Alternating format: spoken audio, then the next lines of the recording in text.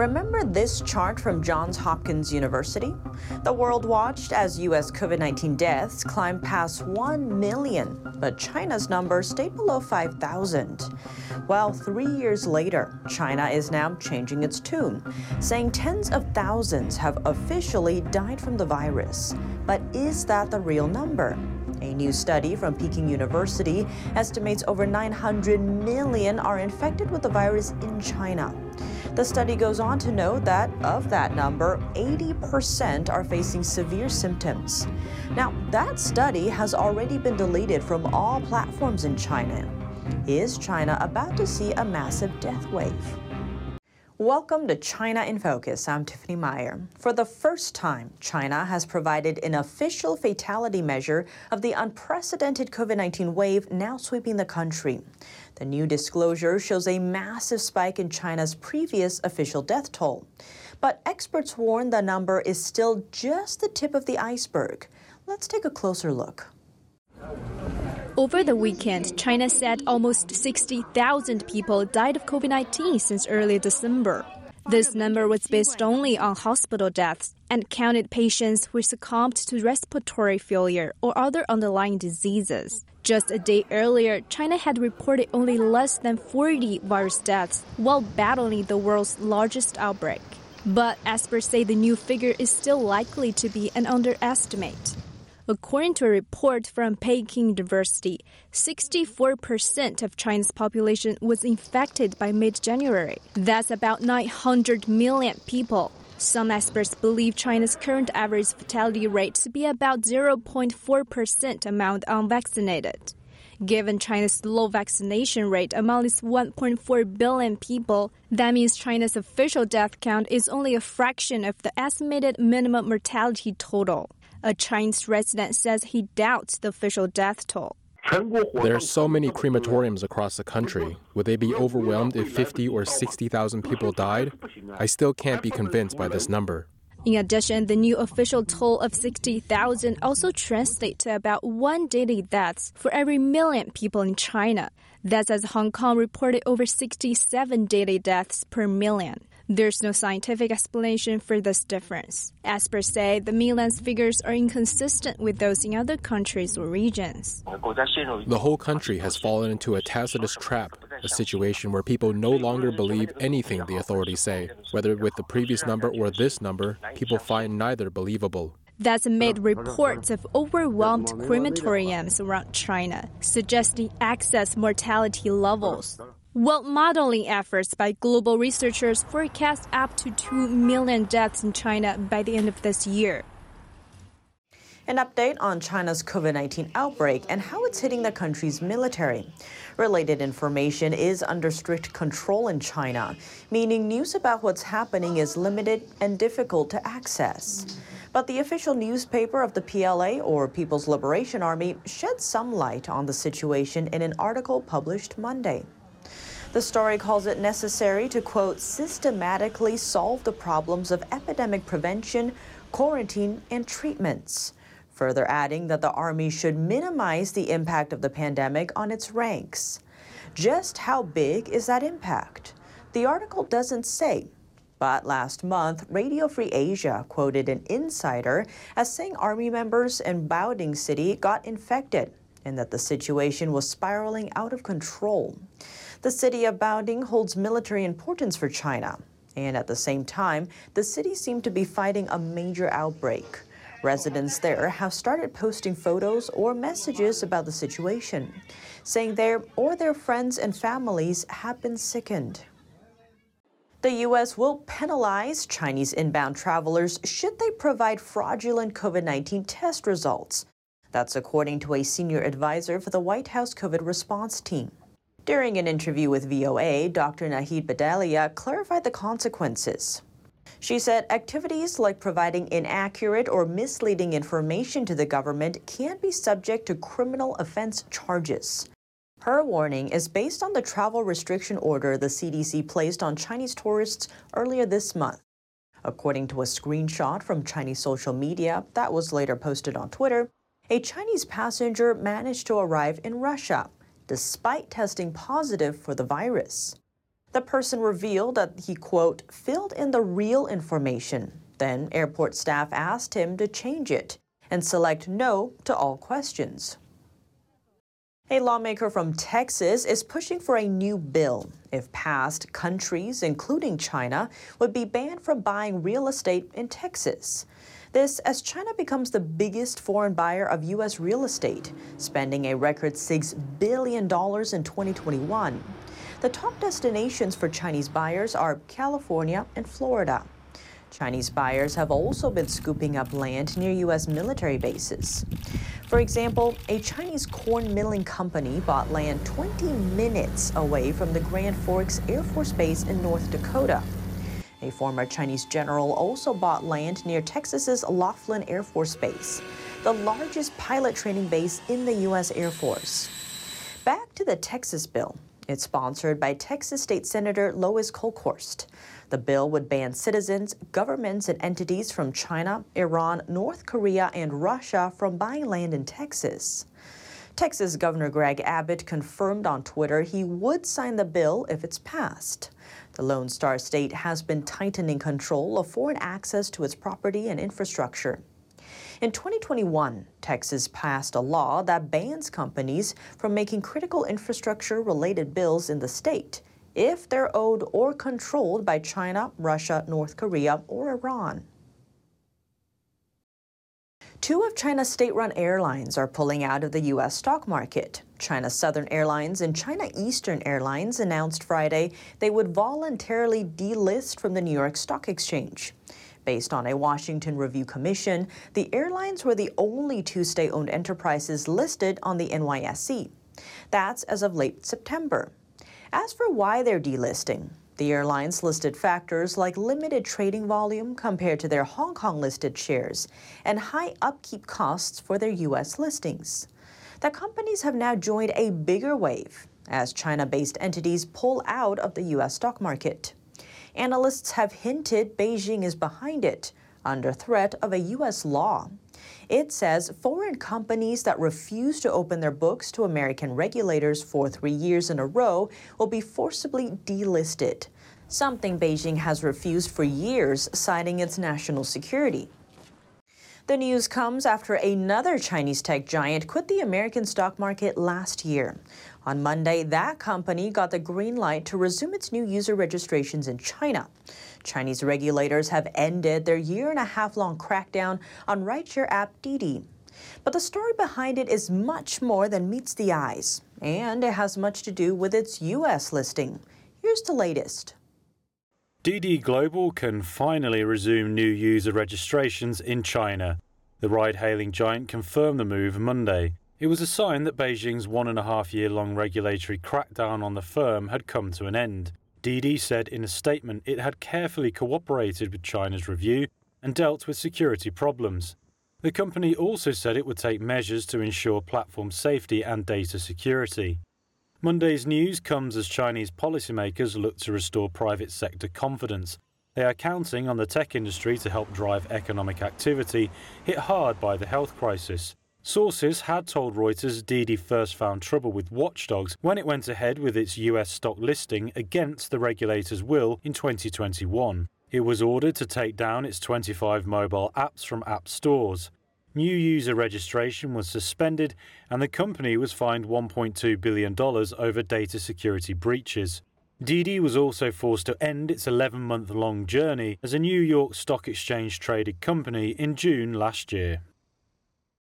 China's foreign minister is wrapping up his 5-country Africa tour. Cairo marked his last stop on Sunday, where he said Egypt and China held strong strategic mutual trust. We will communicate and coordinate with the Egyptian side on bilateral relations and international and regional issues of common concern and promote the new and greater development of China-Egypt relations. For more than 3 decades, China's foreign ministers have started their terms by visiting Africa. China has been Africa's largest trading partner for 13 years. Mutual trade is expected to top $260 billion in 2022. Beijing has also heavily invested in and loaned out funds for infrastructure in African countries through its Belt and Road Initiative. Experts say Beijing wants a foothold in Africa through seizing control of infrastructure when nations are unable to pay back their Chinese loans, allowing its military greater global access. On the western side, U.S. Treasury Secretary Janet Yellen is gearing up for a visit to Senegal, Zambia, and South Africa. The U.S. is now working to strengthen ties on the continent and offer nations there an alternative to dealing with Beijing. U.S. Treasury Secretary Janet Yellen is set to meet with Chinese Vice Premier Liu He in Switzerland on the sidelines of the World Economic Forum. Let's zoom in on what officials say they'll talk about. According to a Treasury official, they'll also cover global challenges like the possibility of a world recession, the corresponding risks, and how to boost cooperation. The in-person talks come as U.S.-Beijing relations remain tense, despite their trade ties. Washington has blocked the sale of advanced computer chips to China and is considering a ban on investment in some Chinese tech companies. What's more, Beijing's threats to invade Taiwan have proven another point of conflict. The U.S. has said it would defend the island in that situation. Yellen has also criticized China's financing practices on the African continent, calling them economic practices that have disadvantaged all of us. Likewise, she's called on Beijing to end its relationship with Russia as its invasion of Ukraine continues. The Yellen-Liu meeting is part of a joint pledge to work on easing that strain following President Biden's November talks with Chinese leader Xi Jinping. They spoke alongside the G20 summit in Indonesia. Yellen does not plan to attend the World Economic Forum. Other senior U.S. officials will represent Washington instead, including Trade Representative Katherine Tai and Climate Envoy John Kerry. China's chief wolf warrior diplomat sidelined. He was the country's foreign minister's spokesman and a vocal defender of Beijing's zero COVID-19 policy. But now he's getting demoted. According to China's Ministry of Foreign Affairs, Zhao Lijian is now the deputy of the Department of Border and Maritime Affairs. It's a position on the same level as spokesman in China's communist system, but carries far less importance. For 3 years, Zhao served as a high-profile envoy of the regime's so-called wolf warrior policy. The term is used to describe Beijing's confrontational, combative brand of diplomacy. Here's how Beijing wields the technique. When the pandemic broke out in 2020 inside China, Zhao suggested on Twitter that it was possible the U.S. military had brought the virus to Wuhan. What's more, one of the most well-known episodes struck in later 2021, when Zhao touted China's fight against COVID-19 while speaking to foreign journalists. You must have been laughing up your sleeves being able to live in China during the pandemic. The expression refers to when someone is pleased with their situation but keeps their pride over it to themselves. Some say Zhao's oust as ministry chief signals a softening of Beijing's wolf warrior policy, especially following last month's mass anti-lockdown protests. An Australian-based historian commented, "For people like Zhao, the CCP uses them when they're useful and casts them aside like a worn-out shoe when they're not." Japan and India are conducting their first joint drills together on Monday. That's in the face of an increasingly aggressive Chinese regime. The action comes on the heels of a Chinese drill in the South China Sea on Sunday.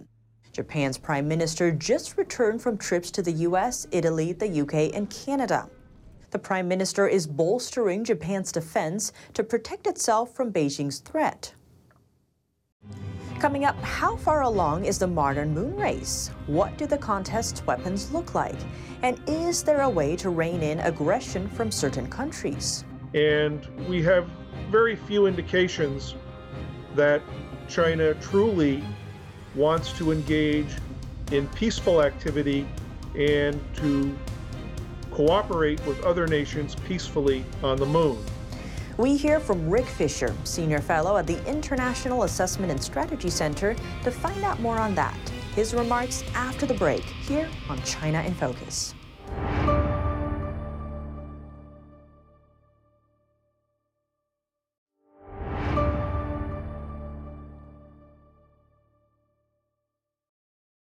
Welcome back to China in Focus. I'm Tiffany Meyer. Is the moon about to be conquered? The moon race between the U.S. and China is heating up. What does that competition look like militarily? And looking at the Artemis Accords, an agreement among countries about rules on space exploration, will the deal help when some countries act aggressively in space? We spoke to Rick Fisher, Senior Fellow at the International Assessment and Strategy Center, to find out more. Chinese journals have indicated have suggested the placement of large laser devices on the moon, ostensibly for conducting scientific research of the Earth's atmosphere. But given the dual-use nature of China's space program, we have to expect that any placement of laser devices on the moon, laser mining devices, for example, would also allow the Chinese to use this equipment as a weapon. As military satellites are put in deeper and deeper orbits to avoid ground-launched anti-satellite missiles, then it becomes more attractive to put either missiles or laser weapons on the moon to attack these deep space satellites. The most important deep space satellites for the United States are our early warning system satellites, called DPS. These satellites are very necessary for detecting the launches of missiles on Earth, such as nuclear-armed intercontinental ballistic missiles. So without our DPS satellites, we would be much less able to detect and thus defend ourselves from a nuclear missile strike from either China or Russia. And this would be part of the reason for China to want to put laser weapons on the moon, to be able to take out, at a minimum, our early warning satellites. Rick, going back to the, say, alliance or accords that many countries are signing on, when it comes to defending space, would we see something similar to maybe an Article 5 of NATO or something where countries would defend themselves? Do you think we'll move in that direction? It's hard to say at this early stage, Tiffany. However, the Artemis Accords do carry a very heavy implication for moving in the direction that you suggest, should it be necessary. And if China or Russia violates the spirit of the Artemis Accords, even though they're not members of the Accords, they've refused to join, then they would be declaring themselves as an imminent threat. And that would then justify leadership from the United States and other Artemis Accord members to unite and come together for their self-defense. Now, we're nowhere near that stage, but given China's imperial behavior in the South China Sea, its threats to start a war over the small democratic country of Taiwan, a war that could lead to nuclear conflict, even an exchange of intercontinental ballistic missiles. And Rick, when it comes to the importance of the moon, whether resource-wise, strategic-wise, all these different areas, it seems you and others have already been warning about this for years, but now we seem to be getting more coverage of it. Why do you think that is? What changed? Well, what's changing is that China has clearly assembled a very ambitious program for building the means to get to the moon and then to exploit the moon once it gets there.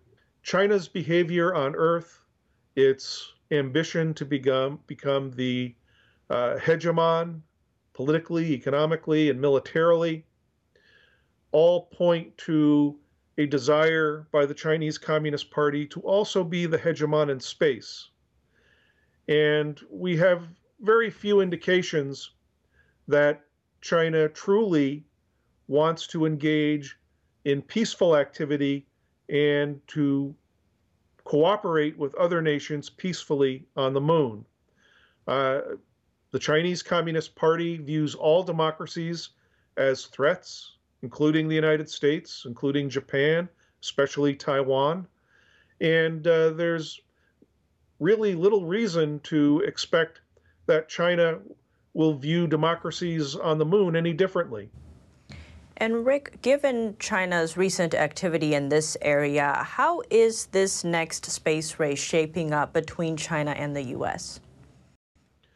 Well, unfortunately, because former President Barack Obama canceled the American moon program in 2010, China has had a decade essentially to catch up, if you will. China now has 2 space launch vehicles in development to get to the moon. A kind of medium heavy lift vehicle that can transport about 25 tons to the moon, and then a super heavy lift space launch vehicle that can transport 50 tons to the moon. The American Space Launch System, which was tested successfully for the first time in December, can ultimately put 25 tons on the moon. But the reusable Starship being developed by the SpaceX Corporation, that's expected to make its first launch into low Earth orbit this month or possibly in February, has the potential for putting 100 tons of cargo on the moon. If the Starship is successful and its moon landing variant is quickly developed, then the United States could have a real advantage in the current moon race.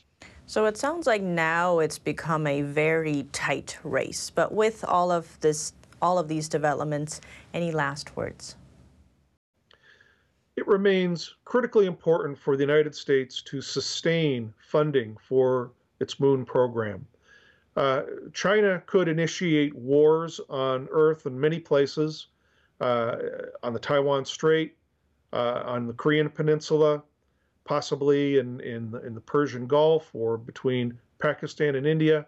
All these conflicts would threaten to divert American funding away from our moon program. We simply cannot allow that to happen because the Chinese Communist Party's plan for hegemony on Earth requires hegemony in space. And if the United States were to cancel its moon program again, as did President Obama, we would be helping to ensure that China gains hegemony on Earth by helping it to gain hegemony in space. That's all for today's China in Focus. I'm Tiffany Meyer. If you have any feedback on the show or have something you'd like to see us cover, send us an email at chinainfocus@ntd.com. We'd love to hear from you. Thanks for watching. See you tomorrow.